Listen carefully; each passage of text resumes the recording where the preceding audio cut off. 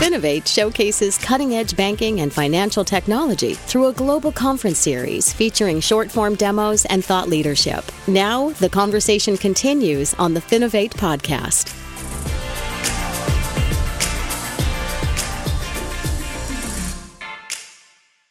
Welcome, everybody, to the Finovate podcast. Joining me today, we have Jim Van Dyke, the co-founder and CEO of Breach Clarity, one of the companies that won Best of Show at Finovate West back in November. Jim, thank you so much for taking the time to chat with me today. Greg, it's great to be here. Thank you.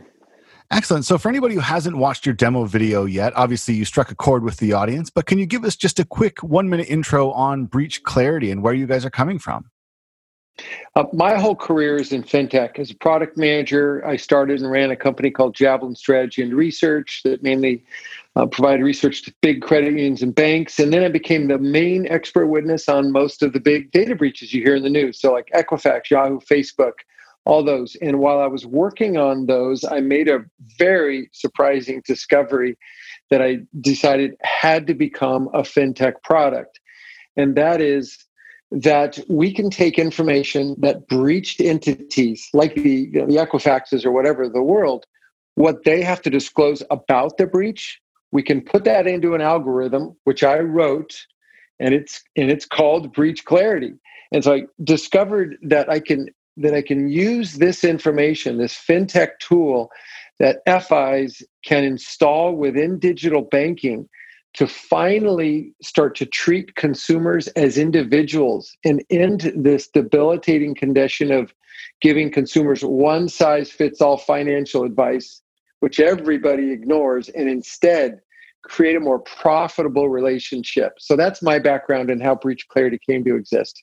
It's really interesting, and obviously your expertise on this is easy to see and easy to validate. If anybody's doubting Jim, you can easily look him up online and see his experience there. But what I really like, is the way that you kind of focus on the breaches. And one of the core aspects is that the breaches, just to be clear, they're not necessarily occurring at a specific financial institution, right? They're occurring outside of the doors. We heard about the Target breach a little while ago. You hear about the Equifax breach, which is obviously really public and easy to identify. But most of the times when a consumer's data is out there on the web, it's not the fault of the financial institution who put it out there, but it's something that they have to deal with anyway, right? It's their customer. It can lead to some things on their side. So I want to get started by really just kind of unpacking this word breach, because I think a lot of people don't really engage with the space who don't really engage with the space view a data breach as a single isolated incident. And I mean, I suppose to some extent that's true, but breaches don't unfold in a neat timeline. And in many cases, there can be a really substantial amount of time between the breach itself, a company becoming aware of the breach, and then, of course, their customers becoming aware of it. Can you walk us through that breach timeline, or maybe just kind of the steps of a data breach from discovery to solution? Sure. And let me start by dispelling a myth that maybe our name even confuses people with. Breach Clarity is not about stopping the breaches. Breaches will be going on forever. It's just reality. And the breached data that is creating banks and credit unions fraud problem and identity theft and fraud in new accounts, but especially existing accounts, it's not being breached by the banks and the credit unions. It's being breached somewhere else. An online merchant, a government entity, an educational institution, unemployment government provider, whatever. So we're about not stopping the breach, but rather an algorithm created from my expert witness work that says, given that these breaches are happening day in and day out, let's understand for any particular breach that any unique consumer has been in, what breaches has a consumer been in, how or what unique risk pattern does any particular consumer face? Like, is one consumer more at risk of account takeover fraud in deposit accounts versus another consumer who's got outrageous risk of online card fraud? And in some other types of fraud that may not even occur in an FI at all, but in any event, the FI is most likely through our product or is more likely through our product to be able to identify for any particular consumer, say, you have this unique fraud risk pattern And here it's different for like, say, a husband versus a wife versus a mom versus a kid, because everybody has a unique breach history. And then now let's go a step further. Knowing that you have particular risks, let's continue to be just like a doctor through Breach Clarity and say, here are the action steps you need to take that'll reduce your fraud risk. And here's the ROI-oriented clincher that people that work in banks and credit unions really need to understand. Since most consumer identity theft and fraud is in the consumer's existing financial accounts, it's not in new credit account fraud. And that's why LifeLock has such significant limitations as a product. It's in existing financial accounts. That's where almost all this fraud is. So if we can get consumers to turn on the controls, the right controls that the FI has already invested in, increase the urgency, and then use the Breach Clarity tool to actually just have them click a button to turn that stuff on and give them regular status updates that, oh, you just got breached here. That means you need to turn on this particular control that'll improve your safety. That's where the ROI comes home for a bank or a credit union working hand in hand with a nervous consumer.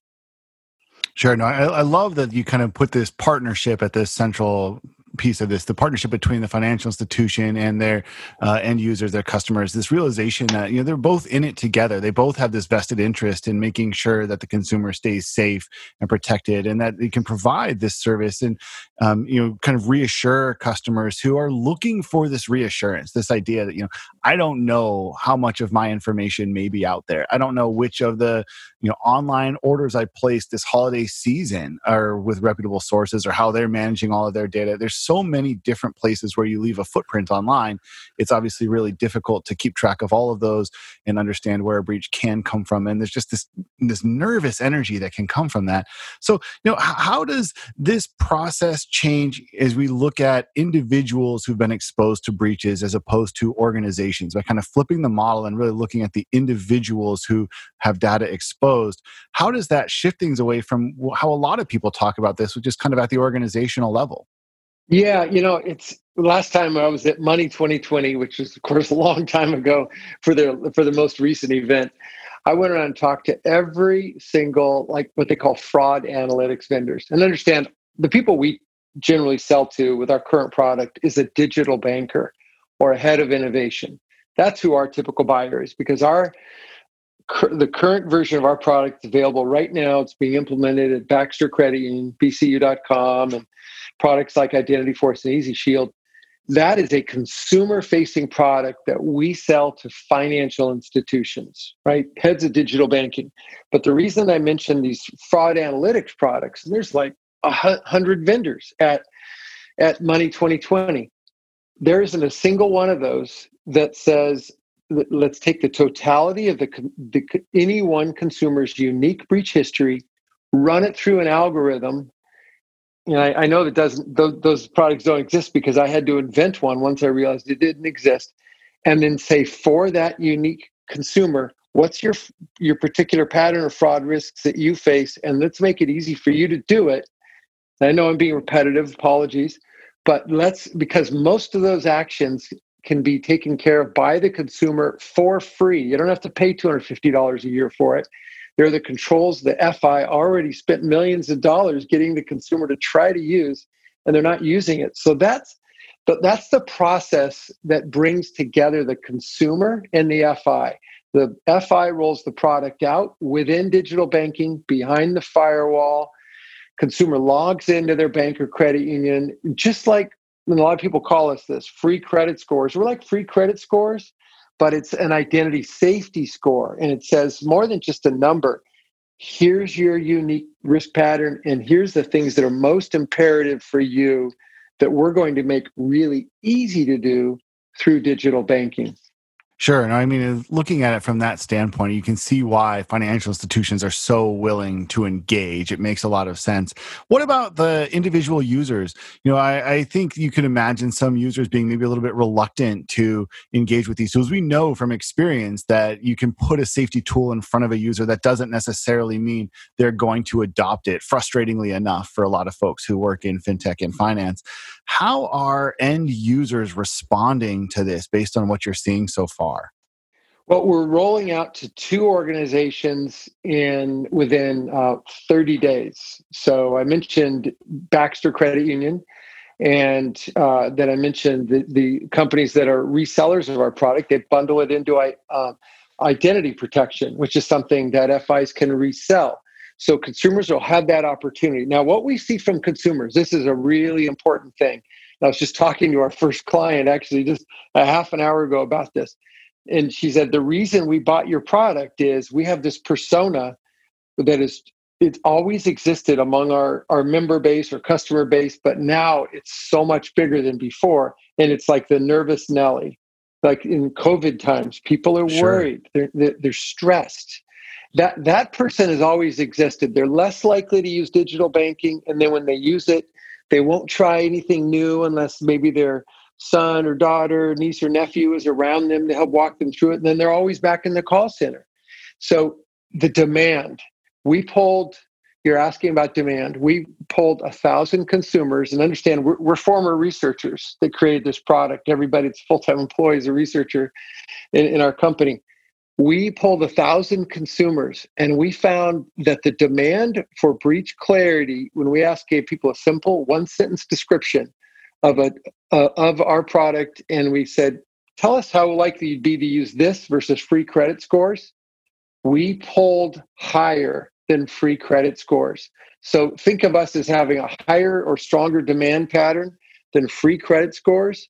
And just to put a nail in this conversation, everybody understands that people want to be safer, but now in COVID times, more than ever before. So demand, very strong. Sure. And I think that's, nervous, worried, you could basically describe, I think, most people's 2020, and it's not difficult to imagine that carrying over into the financial aspects of it. And also at the same time, we've seen a sort of mini fintech revolution here, people adopting new technological solutions that they were hesitant to before. And it makes sense that would come with a little bit of uncertainty, a little bit of this nervousness that you could easily imagine. So we're about out of time, but last question I want to ask you, why is this a service that's best offered through banks instead of the direct to consumer model? That's a great question, Greg. It's for every dollar that a consumer loses because identity fraud and theft happened in their name, their primary bank or credit union will lose at least $10. We've seen that in data from research data, because we ask bankers, how much does fraud cost you? And we ask consumers, how much did you end up paying? And that's after they spent all the time in the call center, whatever, trying to solve it. Banks simply have more to gain, but when both parties use it, it truly is a win-win. And that's why we want banks and credit unions to roll it out and guide their member to a closer relationship through breach clarity. No, as I said a little bit ago, I think the partnership between bank and their individual customers is what really is exciting about this. It's not difficult to imagine why this captured our audience at Finovate West and why you guys were able to win Best of Show there. For anybody who's interested in learning more about how the tool works or what it looks like, you can check out the video at finovate.com/videos. You can see their demo to our audience, our digital audience, I should say. Again, the company is called Breach Clarity. I've been talking with Jim Van Dyke. Jim, thanks again. Really great conversation. Greg, really appreciate your interest, and thanks for hosting a great event online this year. Thank you. The Finovate podcast is produced by Informa Connect in association with Provoke.fm Media. Check out Finovate.com for information on Finovate's upcoming shows and to learn how you can get involved. The discount code Finovate Podcast will save you 20% on tickets to all of our events. And you can email us at info@finovate.com for information on sponsoring, speaking, or demoing. Thanks for listening.